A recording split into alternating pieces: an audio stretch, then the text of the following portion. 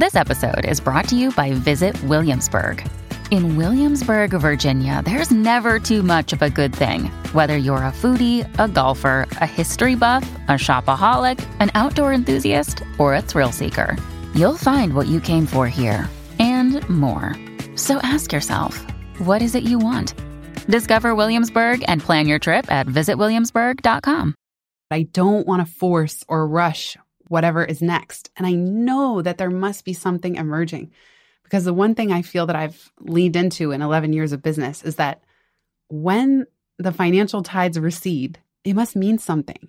And I think a lot of business owners would probably go, oh no, I'm losing work. I better double down. I better go out. I better ramp up my sales process. I better launch more stuff. I think they would have the opposite reaction. And for some reason, I just think if I'm not getting inbound interest or inquiries, maybe I'm meant to retreat.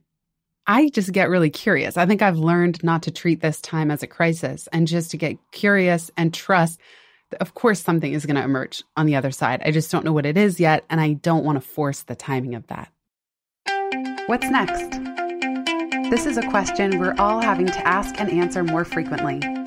I'm Jenny Blake, your host of the Pivot Podcast and author of Pivot, The Only Move That Matters Is Your Next One. For show notes from this episode, visit pivotmethod.com/podcast. If change is the only constant, then let's get better at it. Here we go. Hello, my friends. Welcome back. I am so excited to have my friend Adrienne Clapak turn in the mic tables today. We had so much fun recording our last episode together, 283, What Are You Here to Do? That at the end of that conversation, Adrienne said, wait a second, you were asking me all the questions. There were so many follow-ups that I wanted to ask you in return.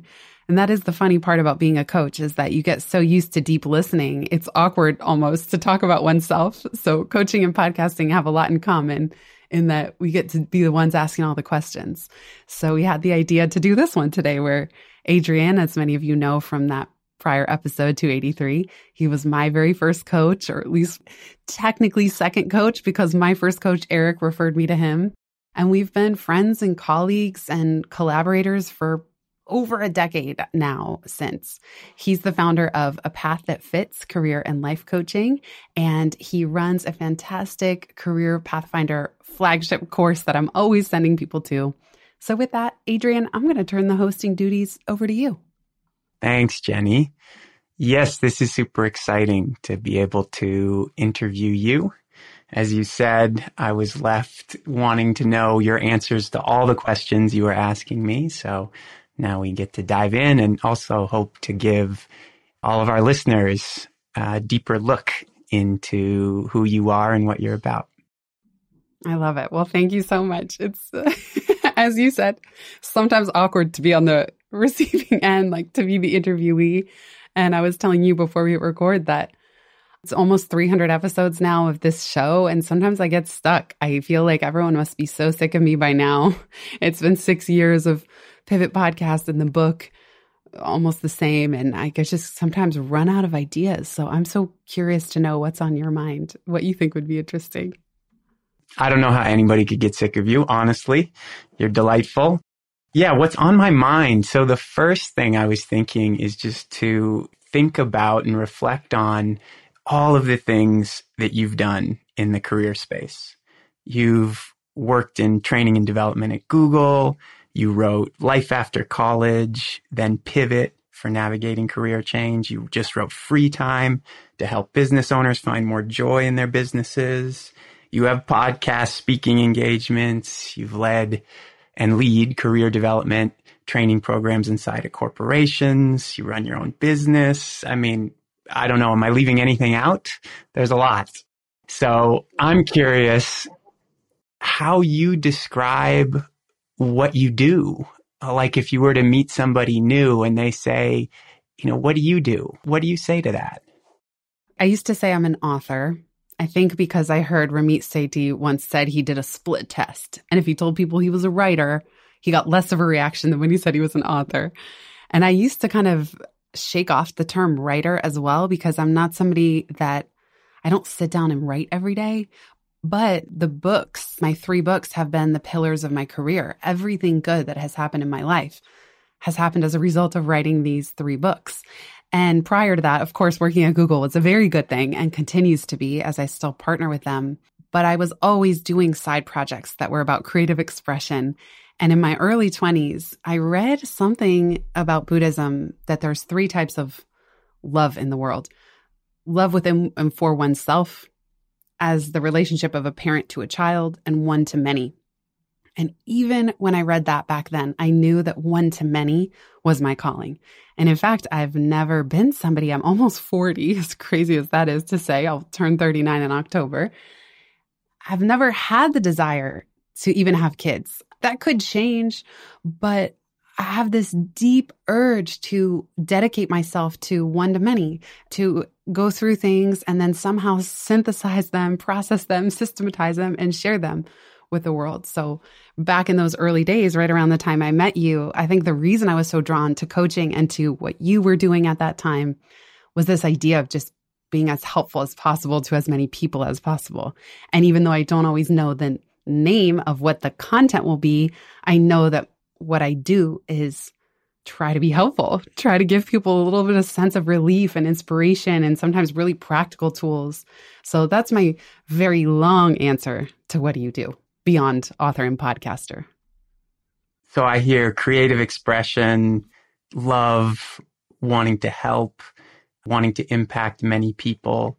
And I'm curious, like, what do you most want for people? How do you want to impact? Well, it's funny. So much is coming up from around the time I met you. I went to coach training in 2008 through CTI, the same program you did, because you were singing its praises.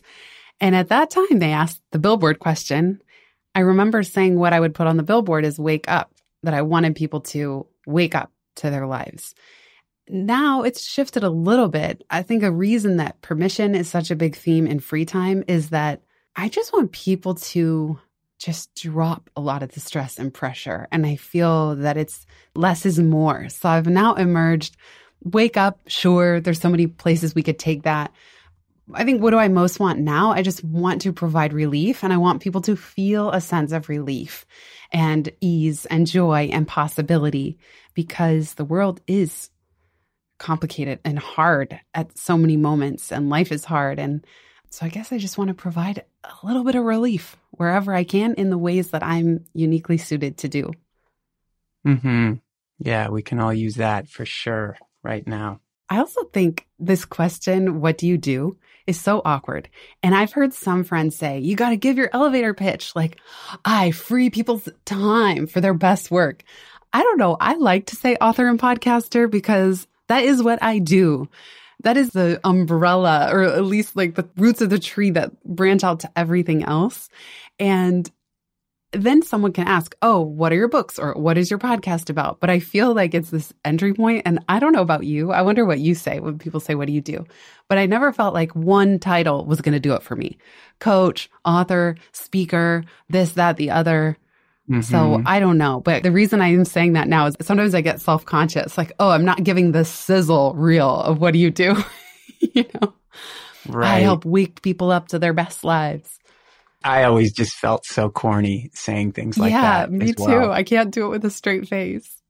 I do think the what do you do question, I've started to respond to that almost like a politician responds to a question that they don't really want to be asked, which is to talk about what they do really want to talk about. Yes. That question is just sort of the entry point to a conversation, and I kind of take it where I want to go based on whatever I'm feeling in the moment. But often, say in a work context or personal, I guess I'd say I help people find a path that fits. And then usually that gets enough curiosity for a conversation to start about whatever. I like that. I also like answering with, well, right now I'm really focused on building my 2 podcasts. I'll say something like, I'll just shift it a little bit to right now, here's what I'm up to. I wanted to go back to what you were saying about that feeling like, I know this is my calling. You were talking about love of many and feeling this is my calling. And I wonder if you could describe how you knew what that feeling was like, how it all sort of crystallized for you. I think it was just little moments of clarity. When I was young, when I was 11, I started this family newspaper and I had subscribers far and wide. And I charged for postage. And that was an example of what my dad says. He gave this really beautiful toast at the Free Time launch party in New York City. And his unifying theme, he said, Jenny's always been a communicator. And I think now that's kind of ringing in my ears because even when I was at Google, the thing I'm proudest of is co-creating and launching that global drop-in coaching program, Career Guru, and training over 1,000 people in my first year. It was about reach, and weirdly, not in some ego way. Like I could probably have a much bigger reach if I was on social media and really actively sharing the intricacies of my life. But I knew that the work I did, I just wanted to help it reach as many people as I could. And even part of my decision to leave Google was me thinking, could I reach more people through my new book and my blog, Life After College, than I can internally with the work I'm doing internally within Google? Because in people operations, I was really serving however many employees we had at that time. Of course, my role could have evolved and become more external, but kind of tipped the scales for me. So it was always just little moments of that, of feeling how rewarding it was when blog posts would get shared far and wide, or when things would resonate with more people than just a few. And you've always been so courageous about making big moves, leaving Google, taking time off to write books and forego the consistent income that you had before. How do you find that courage? How do you deal with the doubts and fears that I know from talking to you, you get freaked out at the precipice of these things. So what's your process for dealing with your fears and finding the courage to do new things? What's funny is that in the beginning, the process was crisis. It was just, I'm going through an existential crisis every 2 years. And as I started to realize that my cycle of going through what felt like a personal skies falling style crisis was happening with such regularity, I realized, oh, maybe this is just how I am, and not in a bad way, just maybe this is my creative rhythm involves this very intense sort of death and rebirth cycle. And once I accepted that, I could start to build it more intentionally. So leaving Google was a big one. 2 years later, the crisis that sparked me even coming up with the pivot method and just realizing this pattern. And that's why I adopted the mantra, if change is the only constant, let's get better at it. So part of writing Pivot and getting better at it was actually me. And it wasn't until a year or two ago, my friend Laura Garnett said, as you said, Adrienne, she's like, you always go through these dips. She's like, ever since I've known you, you have these dips where you're like, I'm completely out of money. I don't know what's next, but it's okay. And a willingness to sit through how uncomfortable that can be. I'm even in another moment of it now. When the pandemic hit was another one. And I'm in one now where finances always kind of relates to money for me. Finances are so lean, but I don't want to force or rush whatever is next. And I know that there must be something emerging, because the one thing I feel that I've leaned into in 11 years of business is that when the financial tides recede, there's an episode of that in Free Time, it must mean something. And I think a lot of business owners would probably go, oh no, I'm losing work. I better double down. I better go out. I better ramp up my sales process. I better launch more stuff. I think they would have the opposite reaction. And for some reason, and maybe this makes me more of a hobbyist than a business owner, I just think if I'm not getting inbound interest or inquiries, maybe I'm meant to retreat. So a long answer to your question is I just get really curious. I think I've learned not to treat this time as a crisis and just to get curious and trust, now that it is a recurring pattern in my life and work, trust that of course something is going to emerge on the other side. I just don't know what it is yet. And I don't want to force the timing of that. I hear so much trust in your approach. So I was asking, how do you deal with the fears and the unknown? And I hear in that just so much trust that something will emerge, and your faith that it's going to be there and that you don't want to do things reactionary. You want to do things that are really connected to inspiration and rightness. Part of where the trust comes from is that when I've tried anything else, I just fall apart. Mm-hmm. So I just burn out. I spin out. Like, it just doesn't actually work for me.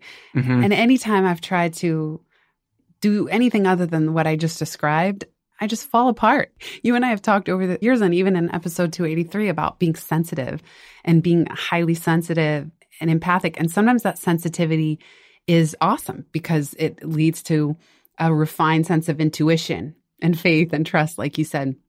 And sometimes the sensitivity is gnarly because it's like there's so little wiggle room. I start going the wrong way and I just get slammed with some kind of health thing or life crisis or some message from the universe, like I'm really not going the right way. And it's the blessing and a curse. I don't even want to call it a curse, but it's just like it simply doesn't work if I try to push the river in any other way. Mm-hmm. So speaking of pivots, I'm curious, what are the best career pivots you've made and what went into making those decisions? Well, I love this question. What's the best ones? It's like people say with their kids, like, they're all great, you know? Mm-hmm. What first comes to mind is anytime I've bet on myself, I'm proud of that. So I'm proud of betting on myself when I left Google, not because I don't like Google. I love them. So much of what I have in my life to this day is thanks to Google. And it did take a lot of courage to say, can I build something that would make me as fulfilled, if not more, or as happy, if not more, or have as much reach and impact, if not more, than Google? It's like, what was I thinking? Like, I don't even know. So people would always ask me in the early days, do I regret leaving? And I never had any regrets. I think because I knew that I think a lot of the time of leaving Google and even now, it's about stripping things away so I can do more of my best work and my unique thinking and creative output. So that's what I'm proud of. Even now, this whole free time direction, I still feel like I'm in this weird state of limbo.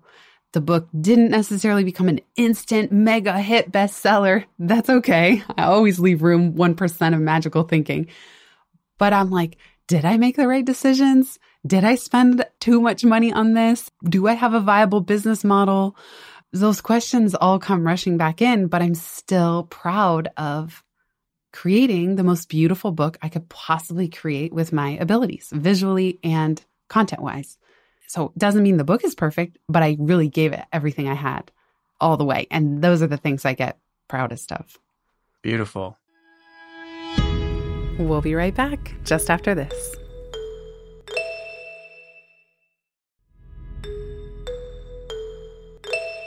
What about the other side? What are some of the lessons you've learned, potentially the really hard-earned, painful lessons that you've learned that maybe you can pass along some of that wisdom to me and to us?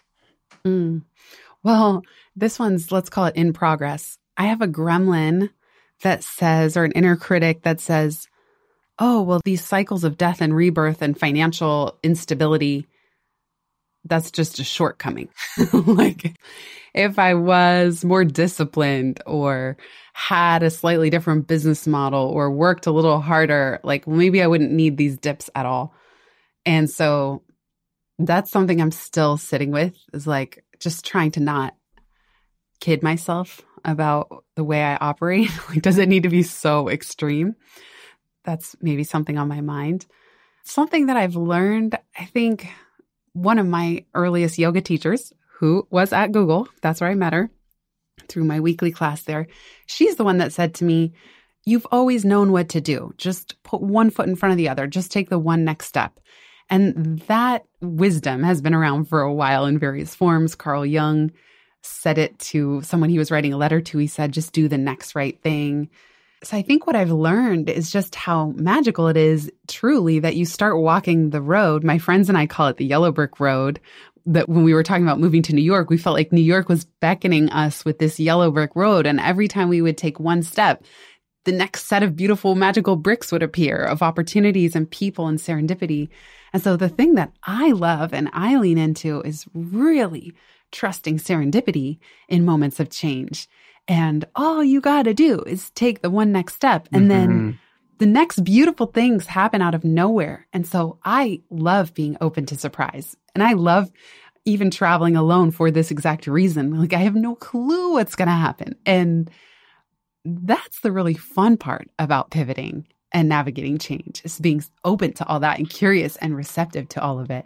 That is such a good lesson. I've felt that in my own career and seen it with so many clients too, that they can't see the bigness of what's to come often, but they can see or feel that next right step. And then once they step forward, all of a sudden, or maybe not all of a sudden, but soon enough, there are all these possibilities and opportunities that weren't visible from where they were standing had they not taken that step. So that is such a great reminder. And then as coaches, don't you feel like so much of what I did, like I don't have one-on-one clients right now. At least I have a small Voxer coaching pilot. If any of you are interested, let me know. But I feel like so much of what coaches do is hold the space and say, just take the next step. I promise you things are going to happen, because I've seen it over and over with so many clients. But when you're the one doing that in the moment, you think nothing is going to happen. And it's almost, you get frustrated or patience runs out. And sometimes all a coach does is says, just keep going. I believe in you. Trust me, it's going to happen. Something's going to pop, because you've seen it happen so many times. That's right. So true. So true. Yeah, we all need a little encouragement, affirmation, support to do what you've done. Trust yourself, right? Follow what you know to be true, or you think to be true. And then I think coaches and friends, so much of trusting myself comes with that close inner circle of people like you and various friends, family, mastermind groups that I'm fortunate to have, who also affirm. I think that none of this happens in a vacuum. It happens through so many little conversations where I go, this is what I'm thinking. Am I nuts? Am I insane? And then the friends that I love are the ones that are like, no, this is the best idea ever. Like, you know, bet on yourself, or this is what I see in you. And this is what I hear in your voice when you talk about this. And therefore go for it, because they're reflecting some gift that I can't even see, or some palpable excitement, or some shift of my own energy. So it's so much of it happens as this multiple two-way conversations. And I feel like I wouldn't be able to decide or navigate all of this stuff on my own. I'm definitely not one of those people that's like so confident that I always know exactly who I am and what I'm meant to do. No, it happens so much through conversation. One of my all-time favorite coaching activities is to ask clients, to ask their friends, family, most trusted people, colleagues, for feedback about what they see, what their colleagues, friends, family see as their strengths, for exactly this reason, that it's so valuable to get a reflection of who we are from the people around us, because hopefully they do really know and see who we are. And it's so touching and valuable as it relates to career direction and career change to get that feedback from others. Oh, I love that. I love that you do that. I'm always so nervous and shy to send those emails or surveys. Oh, yeah. Well, I haven't done one in I don't know the last time I did something like that, but it is such a cool thing to do. So I want to talk about recession and career change, because it is June 30th, 2022, and it looks like we're in or headed in to a recession. And I'm curious how being in a recession changes the way you think about career changes and pivots. One thing that I'll say is that this question tends to come up when we're in it, headed into one, or there's speculation about one. And as soon as we're all through whatever this is, you can already actively think about and be strategic about the next one. So it's not a mystery. Some say that it'll happen every 10 years. I don't know if it's different for different countries. Like we're talking about this here stateside in the US. I was very intentional. So the 2008 recession, I was working at Google, but it was part of my experience as a manager that we had to let half my team go. It was this horrible experience. Ugh. And I saw how much Google contracted during that time. even though I was secure and I had a job, I also saw how it affected people around me and their jobs and their industries in such a major way. So when I was thinking about my body of work and my next big idea, I wanted to make sure that it was recession-proof and counter-cyclical, meaning could this topic or theme be as relevant in a recession as not? So if my theme was going to be like the perks of luxury travel, is that resilient to a recession or a pandemic? No, it really isn't. But Pivot, navigating change, as I was playing with that idea, I realized, pivoting is more relevant even during a recession or when there's contraction. You pivot or you get pivoted sometimes. And so that gave me the confidence to proceed with the idea, knowing that, okay, it can be relevant when times are good and it can be as relevant when they're not. Same thing with free time. Of course, free time feels like a luxury, but also the great resignation or the great shakeup or reconsidering how we work. I mean, part of the reason I put the rush on the book project and got it done from proposal to published in 1 year, which is incredibly fast, was because the trend is happening now. The wave of reflection and reimagining and readjusting to our lives is happening now. So I would encourage people, you might be kind of caught on your heels in this exact moment in terms of how much savings you have or your expertise, but that doesn't mean it has to stay that way. We'll be right back just after this.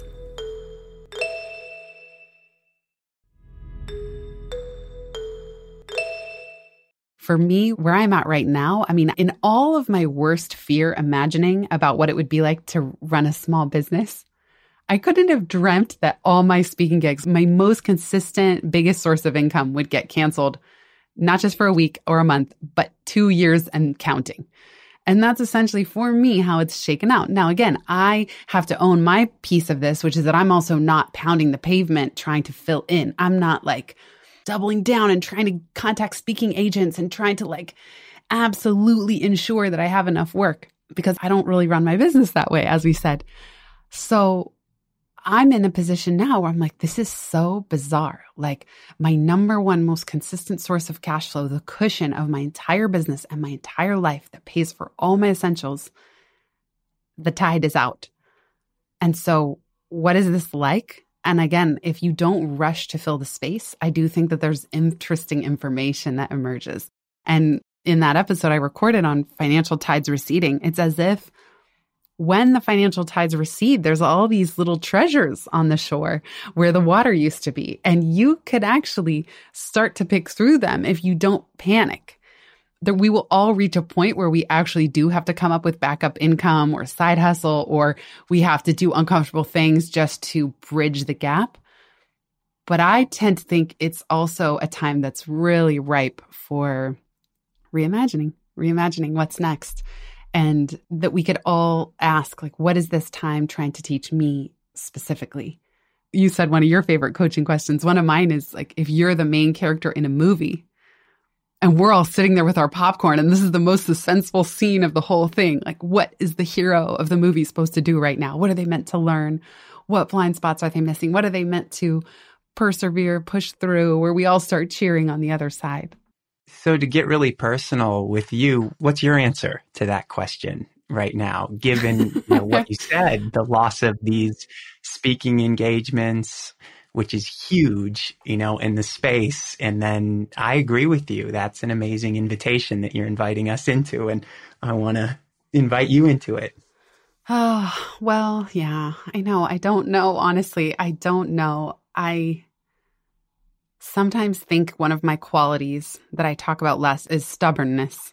I'm just stubborn. Like, I really love podcasting. It's the thing I love the most, doing what we're doing right now. And I feel so stubborn in my commitment to keep using my voice in this way, but also turn it into some kind of viable business engine. And sometimes it feels like I'm a far way off from that right now. In my dream movie, the hero podcaster perseveres and it works. Like, I don't have to add too much clutter to my life. I get to keep doing what I'm doing. If my podcasts were 10x the size, Jenny, wouldn't be doing an iota more work, maybe other than answering inbound emails and things like that. But I'd be producing the same number of episodes. I'd be having the same style conversations. They would just be able to be a viable part of my business model. Or same thing if I could get a tipping point for my book. So the stubborn movie character in me wants to persevere and not fill my calendar with clutter, just in a panic to make money. That sounds so clear. But I don't know if it will work, Adrian. I know. I ask this all the time on the podcast, and I think listeners must get sick of me hearing me saying it. But I'm like, I always ask guests, well, how do you know when you're just being delusional? And there's only one president of the United States. Not everyone can make it to the NBA to play basketball. I can say what I want all day long, but I don't currently have perfectly calibrated of at what point is it time to pivot to really be ironic about today's topic and this name of this even podcast. I remember you when I think it was around the time we first met. And I remember you were trying to launch or write Life After College or trying to launch your own business coaching. And you were at Google and you were hustling in all these other ways to try to bring in extra money to launch these other businesses and scrappy. And yeah, you were balancing the short-term financial needs and necessities, realities of your situation with those longer-term dreams. And you did it. And look where you are now. And I think the recession, the pandemic, we also saw this in the pandemic, the extra time and space that for some people it did afford to think about what they really want to do and then put time and energy into building those things. That happened. That is this phenomenon that's true of recessions, of pandemics, of sort of big upheaval, is that if we can't do the thing in the immediate short term, maybe we have to get a little scrappy and figure out, how to float ourselves, how to sustain our lives, but also not to forget that bigger dream and to use the lull to be building that bigger thing, just as you were saying, so that when the tides turn, we're right there. We're well positioned to have that lift and that growth that we've been working so hard to achieve. So I just totally believe in you and can see that happening. It was interesting. I was part of a mini mastermind, and every single one of us had spent more on our business in that year of 2021 than in the previous decade. So it was not just me. It was interesting. It was this theme of a bunch of us going, how interesting. Yeah, I have more time. I have less client work, and deciding to double down and to say okay, I'm actually going to make my biggest investments right now. And that is what I do think is interesting about recession. They say of course a recession is a good time to buy stocks and things. Everything's on sale, or buy real estate. Now it's a little wonky in different markets. And of course, the whole point of dollar cost averaging is that you're not trying to time the market. But it is interesting that if you do have cash reserves, a recession is a time where you can sometimes get better deals or new, innovative, interesting businesses start. And if you can make it through it, then that's really something special. And so even though I spent all my cash reserves last year in 2021, it is interesting to know that during a recession, you can plant seeds. If you're strategic with them, that you don't know if they're going to grow, but it's almost like the soil gets turned over in a different way than when everything and everybody was just coasting. Absolutely. So as we wrap up, one more question. Recession or not, just big picture, generally speaking, sort of perennial question. If you had to boil everything you've learned, seen, researched about careers, career fulfillment, if you had to boil it all down into one piece of advice, what would it be? Oh, such a good question. I'm laughing because in my head, the answer was don't even try to boil it all down. And what I mean by that is, I think sometimes we feel pressure. I certainly used to feel this, to have some overarching narrative for our career. And in Pivot, I talk about project-based purpose. That going back to this, just take the one next step. I think my big takeaway is and I've said this for years, but there is no great resume in the sky. Like, who are we all trying to impress? And things can change. You don't have to know your purpose. I always tell people you can borrow mine, just be helpful. And then I learned, some people cringe at the word helping others because they say, I don't want to be helped. And so it's like, now even that is controversial, saying you want to help others.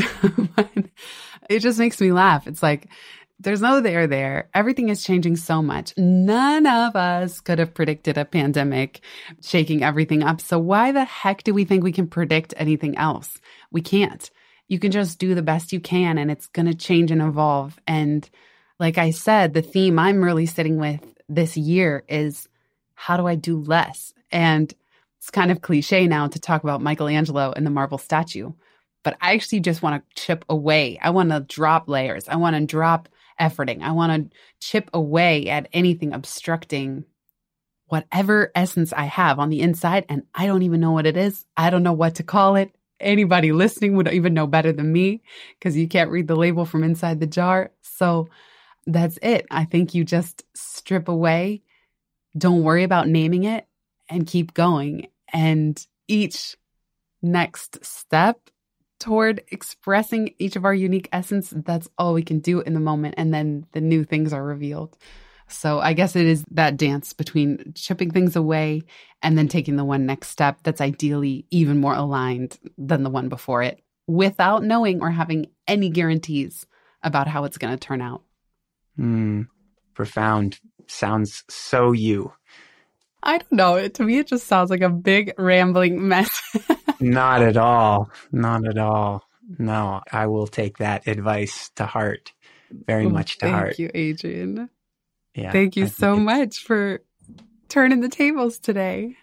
Yeah, it was so fun. Thank you for the opportunity. And I have an appreciation for the challenge of doing this side. You were just talking about the challenge, the awkwardness of responding to questions. And yeah, this is a lot to be totally connected to you and following the organic unfolding of what you're saying, and also thinking about where to guide and lead the conversation and what I had planned and the dance between those two things. And you make it look so easy. And there's definitely, from my side here, work happening in these interviews. Yeah. Well, thank you. And it has a lot in common with coaching, for sure, with everything you described. Well, listeners, thanks for being along with us for this experimental podcast ride. If you have questions or if you want us to do another one, let me know. You can always email hello@pivotmethod.com. And if you want to check out Adrian's work and even get a special discount for his Career Pathfinder program, you can go to apaththatfits.com/pivot and use the promo code PIVOT when you enroll. Adrian, anything else you'd like to add or where you want to send people? Thank you. I really had a lot of fun doing this. Thanks for your vulnerability. And yeah, you can find me at apaththatfits.com. Awesome. Thank you, Adrian. Thanks for these great questions. Thanks, Jen. And thank you so much, everybody, for listening.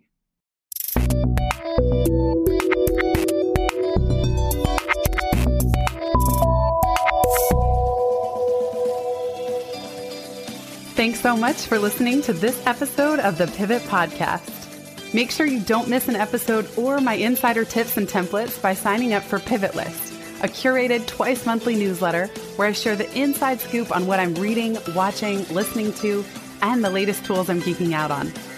Sign up at pivotmethod.com/pivotlist. Get show notes from this episode at pivotmethod.com/podcast and connect with me on Twitter at Jenny_Blake.